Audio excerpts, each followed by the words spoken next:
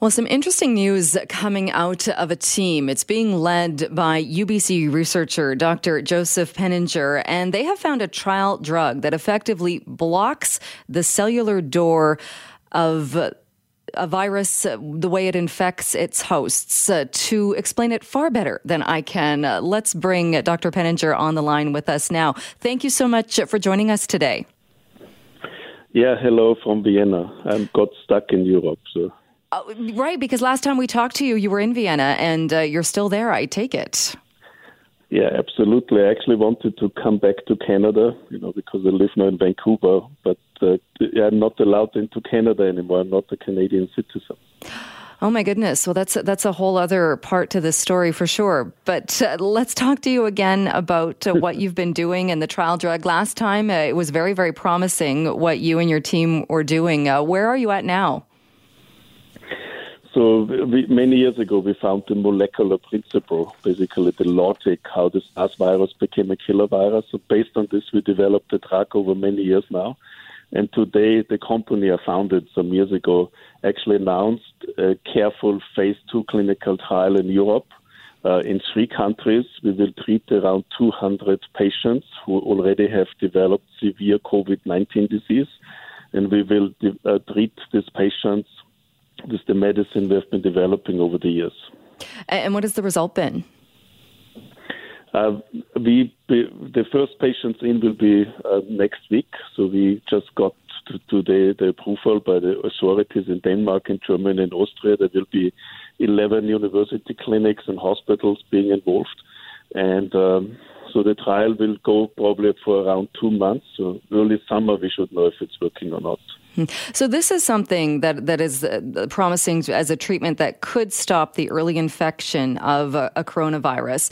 Is this an accelerated timeline as far as being at this point dealing with something like a COVID-19? Oh, absolutely. And as you mentioned, actually today we published a scientific study in the journal Cell where we showed the same medicine, which actually is now going into patients, can reduce the virus by a factor of 1,000 to 5,000 times. So this medicine is actually engineered 2 functions. The first function is to block the virus, as we have shown today. And the second function is actually to protect tissues like the lung, the heart, or the kidney from damage. So in one medicine, we engineered 2 functions, tissue protection and basically blocking the door of the virus so it cannot enter our body anymore. And is this also then, this is happening at the same time there are studies taking place and trials taking place as far as getting a vaccine? Because while this treats people that have the virus, I would imagine we're also hopeful that we can get a vaccine to stop it before it gets to that point. Yeah, absolutely. So we have to get at this virus. I work with viruses for many, many years, so this is my life. We can understand it. If we understand it, we can do something about this. And certainly we have to get at this virus and at this disease from many angles. So our angle, hopefully it worked, will be a treatment for people who already got sick, which is, of course, very important because it's very scary to get sick and, we don't know what happens afterwards. But, of course, we have to work on vaccines. We have to work on protecting tissues. So we have to get at this from many, many directions. And vaccines are certainly a very important part of that. And as somebody who's worked with viruses, your professional life, what's your response then to today? The Johns Hopkins map shows that we have now surpassed the 1 million mark as far as people who are infected. That's really scary. I just saw it myself. I'm actually advising the Austrian government and the Austrian Prime Minister.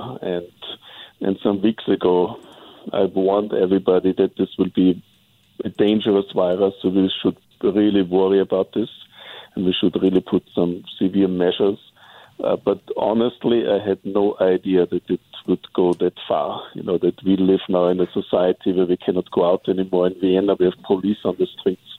We have to actually wear masks now since 2 days ago.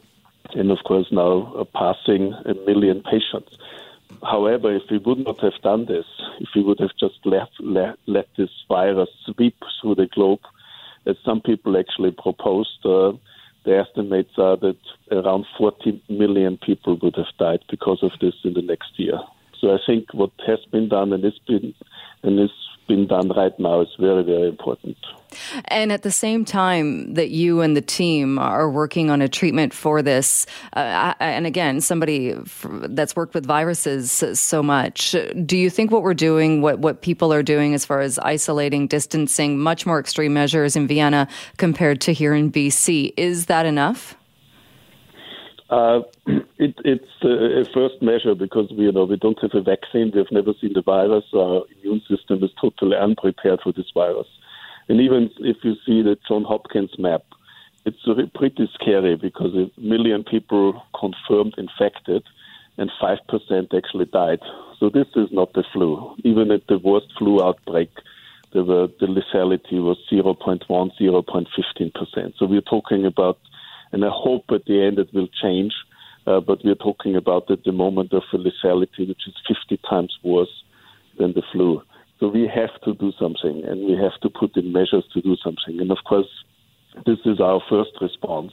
But I'm very hopeful, that our trial hopefully will work. Many other drug developments which are ongoing might work. That in summer we might have some combinations and some drugs which are helpful, where people can get sick, but there's something which can be done about this. And I think then, the whole storm around the planet will calm down a little bit because we can deal with it better and then slowly over the years develop a vaccine. Because the reality is, this is my field. The reality is the promise of a vaccine is nice, but it might take a year or 2 years to actually be fulfilled. So one should be very careful about these promises that in 3 months we have a vaccine. It will not happen.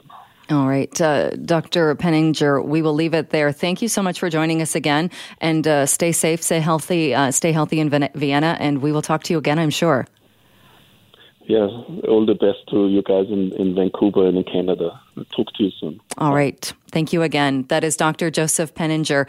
He is a professor at the UBC Faculty of Medicine, also director of the Life Sciences Institute and the Canada 150 Research Chair in Functional Genetics at UBC.